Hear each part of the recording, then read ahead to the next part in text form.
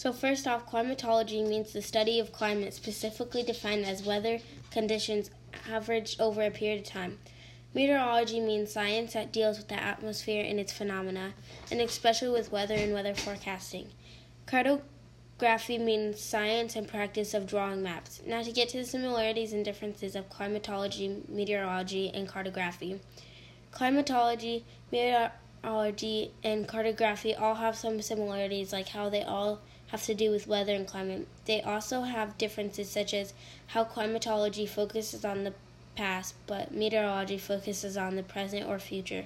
Unlike climatology and meteorology, cartography puts its information on a map. Also, climatology is long-term, years to centuries, and meteorology is short-term, hours to days.